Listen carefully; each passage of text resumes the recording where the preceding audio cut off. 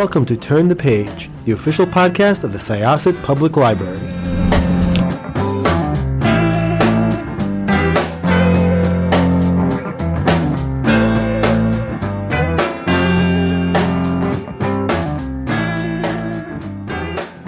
Hello, and welcome to another chapter of Turn the Page, the official podcast of Syosset Public Library. I'm Jen, your co-host for today, and I'm here with a really exciting new author of a fantastic new fantasy. Could I ask you to introduce yourself and your book, please?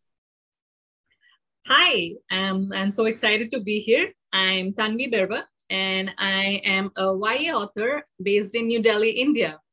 And Monsters Born and Made is my debut YA novel. It is about a 16-year-old girl, Coral, who captures these vicious Mary stags from the sea for an elite chariot race tournament. Thank you. I loved this book so much. I thought it was so much fun and it was such an interesting world. Before we get into it specifically, I was wondering if I could ask you a little bit about your writing career in general, because this is your debut novel, but I know that you've written some other things. So I was wondering if you could talk a little bit about, your work and how you arrived at this project.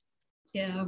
So, I have always been a writer. Like, thanks to my parents, they brought me stories and comics and, children's books when I was a tiny baby. So, I always knew that writing is something you could do, right? Like, these are real people who are writing them. So I always wanted to be a writer. And like a lot of writers who have this ambition, I was writing bad ripoffs of Aragon and Lord of the Rings when I was in middle school. And I think I was around 18 or 19 when I first heard about NaNoWriMo. And I wrote my first novel during that. It was really bad. It was awful.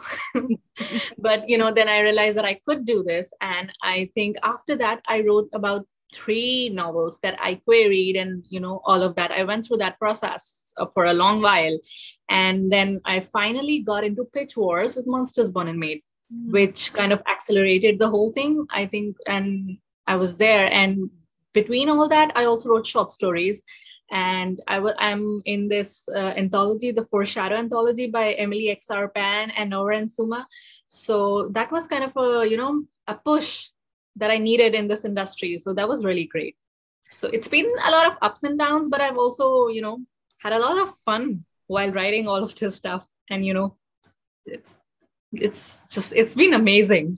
Wow, that is so interesting. Like, I'm very glad to hear that you got involved with NaNoWriMo because our library does a lot with it and we love it. And I think it's really interesting just to, even if you don't end up using what you wrote in it, like, because, I've done it too, it's just really nice to know that, like, when you try, you can do it. Yeah. Mm-hmm. That was definitely a boost. Like, that was my first original novel. And I don't know if I could have written it if it wasn't for NaNoWriMo and that, that outer structure of a deadline. So, yeah.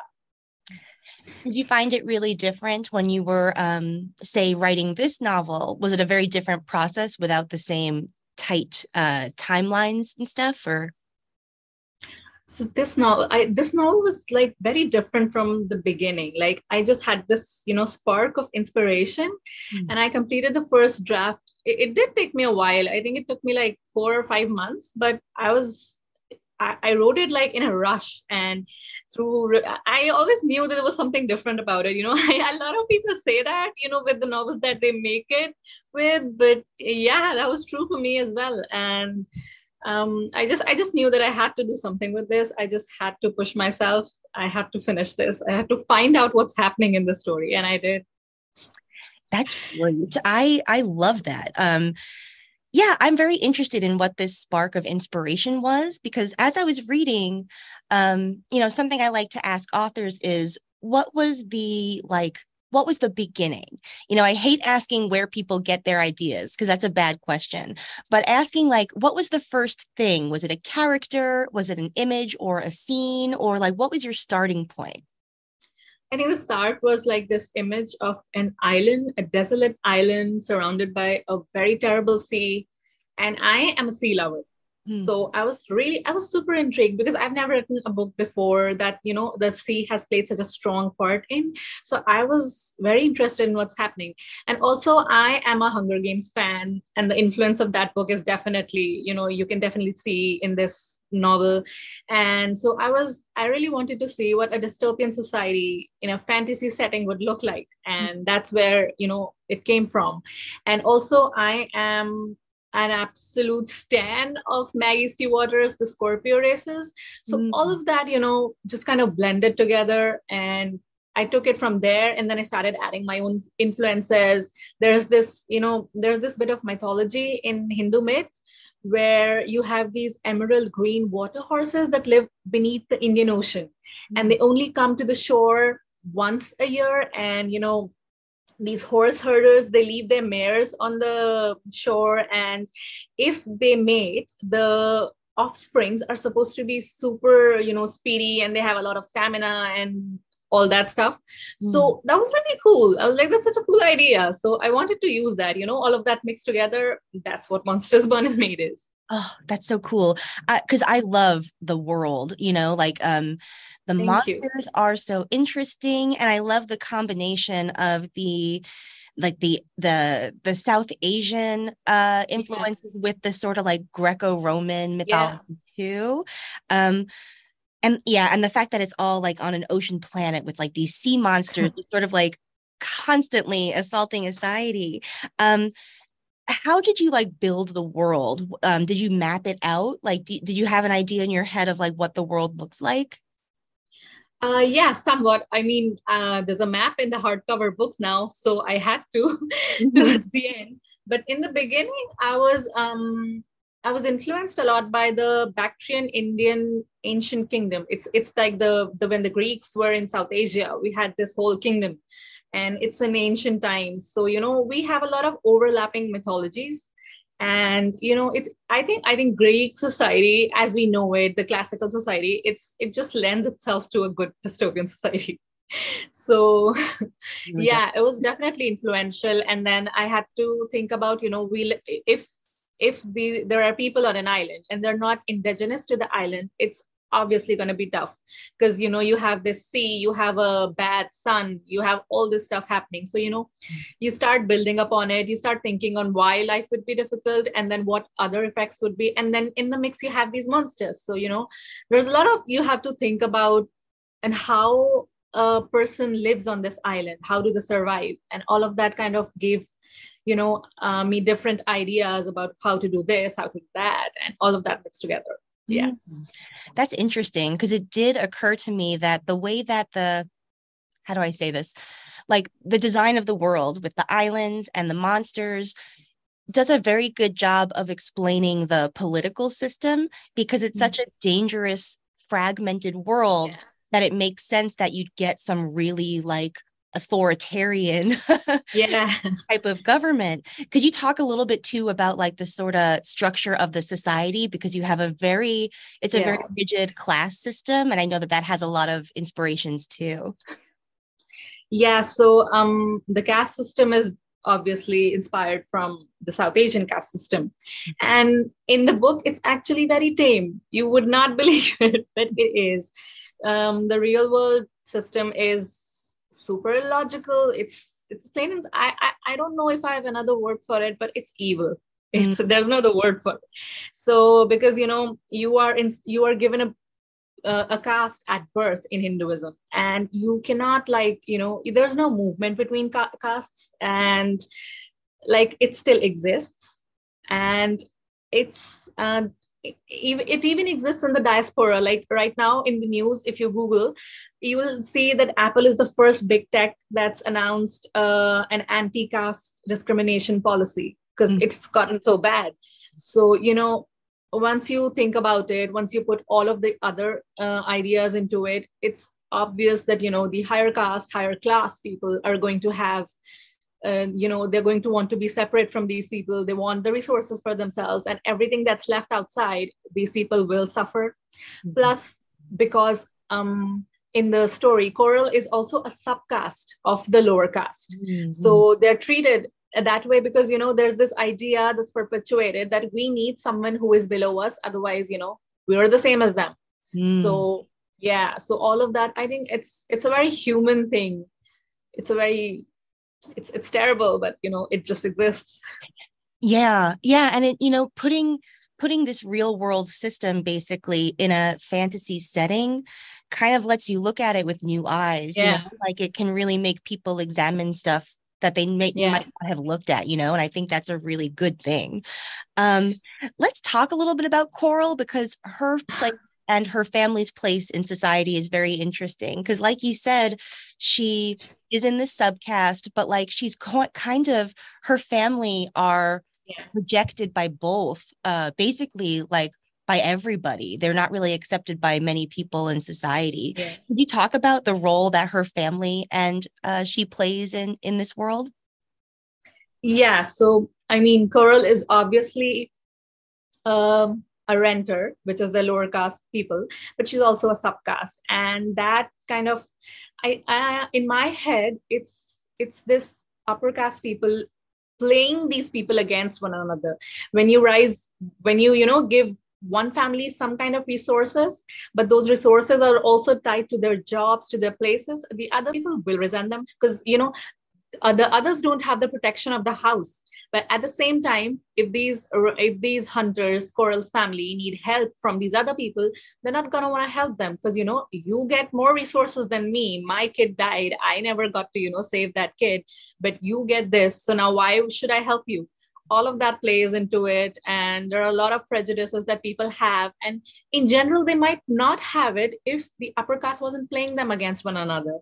Like, Coral is a very compassionate person. She wouldn't want anyone to be in trouble, but at the same time, she's also a super angry person because of her situation in life. And if someone talks badly to her about her family, would she let someone else suffer? You don't know in the situation. Maybe she would. We don't know that. So it's all of that playing against one another, like people just being afraid of what might happen, and they're just wanting to, this is the thing that happens when people's main aim in life is just survival. We just want to survive. We're not thinking of someone else. There's no space to think about someone else, because we want to survive. We want our family to survive.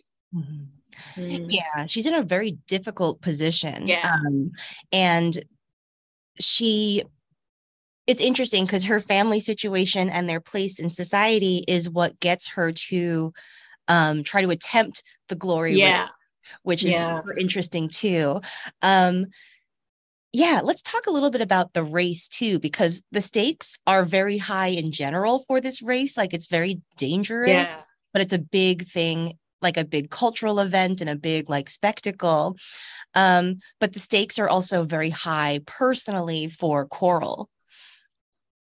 Yeah, so the race, it was one of my favorite parts to ride, like all three events, everything. I just loved it. So this event is insane. Like, why would you want this? But this is a society that prizes survival, that prizes that their social customs basically are about survival of the fittest in the worst way possible. So even the landers who don't need this, but in their own world, in their own safe world, there's no other way for them to prove themselves better than their counterparts, except this terrible thing that they do that they don't need to do, but they do it because they want to show off or whatever. So that's the thing. And when Coral comes in, that's terrible. That's her showing them that you're not the best people out here. There are other people on this island. They can do something. So it's terrible for everyone. Yeah, it really is. And it's very interesting too. Like, while you were talking, I just thought that like that's kind of like an interesting like rich people thing, because like the Landers are very wealthy, they're very privileged, and they're very safe, and so they don't need to do that. They had to invent dangerous things for themselves to do, to like feel powerful. And like Coral, as a renter, obviously entering the system has the potential to destabilize like the whole system. So she's fighting for her family, for herself, and for her like entire like social world too, you know? Yeah. Mhm. It's like a projection. It's like, if we are not the powerful ones, then what do we have? Mm-hmm. And it reminded me a lot too of like the Roman like bread and circuses, you know, of like Yeah. putting on shows to entertain people, to distract them from the stuff that Distract they're them. Yes. on. Yes. I would love to talk a little bit about Coral and Dorian because they have a really interesting relationship and an interesting history. And Yeah. what I thought was the most interesting is that they have this relationship across these caste lines. And so they have a very interesting dynamic. Could you talk about that a little bit? Yeah, it was super interesting. Like, I have always loved an enemies to lovers trope. Like when it's well done, it's super interesting to read. It's very fun. And these people have had some kind of a relationship and then they separated and now they meet for the first time as rivals. So, it's like the opposite of things, it's like it goes from lovers to enemies. And the point of contention between them, their caste lines, Dorian's father being involved, he finding out that, there might have been something. So, you need to stay away from that girl or whatever. All that stuff, it's in the background. We don't really touch on that a lot. But that's the thing. That's the thing that, two people, if they weren't surrounded by society, they can be friends, they can be, whatever kind of relationship they want. But we are living in a society that has so many rules, so many, arbitrary things going on. And it's unfortunate. Like, when we talk about forbidden love, obviously cishet people have it easy. Of course they do. But at the same time, in a lot of our societies, like for example, India, like for example, a lot of places that are not the US, you're still going to find people who are not able to be together, even even if they are cishet, if they belong to different castes, they belong to different religions. That stuff is so prevalent. It's insane to think about it. So I have to use it. Yeah. Yeah, absolutely. It happens across so many different lines and in so many different places. And it like in terms of the story, like it gives their relationship a lot of like depth and history, but also a lot of tension, because they have a lot in common. Like they have they both have like really difficult fathers. I'm gonna say. Yes. And that kind of brings them together, but they do also just like see the world so differently just because of how they were raised and the privileges that they had. And you really see kind of like Dorian struggle with that a little bit to kind of get outside of his narrow world. Yeah. Like he understands there's something wrong, but he's been brought up in that way. He just cannot look beyond it. It's difficult for him as well. Yeah. And I think in terms of the dads too, because that a lot of that was like very touching to me, all of the like, the search for like approval from father, even when they can be like kind of cruel, like was all very moving. And we just wired that way, we just wired that way, wanting approval. Yeah, we really are, even from people who like, their approval might not help us or like it's hard. And like it's I think too what you really see Dorian struggling with is that like in order to understand Coral's world, he has to like reject a lot of his father's world, so that makes it I think really hard for him too.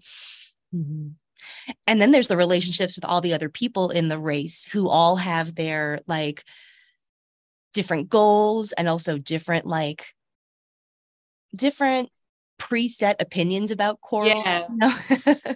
So she's facing danger just from so many places, and she really does like go through a lot in this story. When you were writing it, when you started, did you know how it was going to end, or did it like kind of come to you as you were writing? I think the first time that I wrote this, I wanted to write like, your standard story, the underdog wins and everything. But while I was writing, I just thought that, it doesn't really fit in this story somehow. She wins. It's a spoiler, but, it's the kind of spoiler that that comes with the territory of the book. But at the end is definitely something that I came up with while I was writing. I had a little bit of change there because it connects directly to Coral, this subtle growth that Coral goes through. Like in the beginning, she's just looking for survival, whether it's in the structure or not. And by the end, we see this mindset of hers change a little, but it does change. And I don't know, I can't talk about it a lot without, getting into the spoilery territory, but yeah. Yeah, she grows in so many interesting ways, and she goes through so much. And I'm so excited to see like what's in store. Do you know when you're going to return to these characters in this story? Or so I'm right now working on book 2, which is set on another island parallel to the events of these, and it's sort of, we will see a kind of we are going to expand on the lore of what the Maristags are. It's more about it's about the fallout of Coral and Stormgold's relationship. I have a lot of ideas for this world, but we'll have to see how it goes. Nice. Oh my gosh, that's so exciting. I'm really glad to hear that you get more into the Maristags too, because I thought they were so interesting. And I love them. Yeah.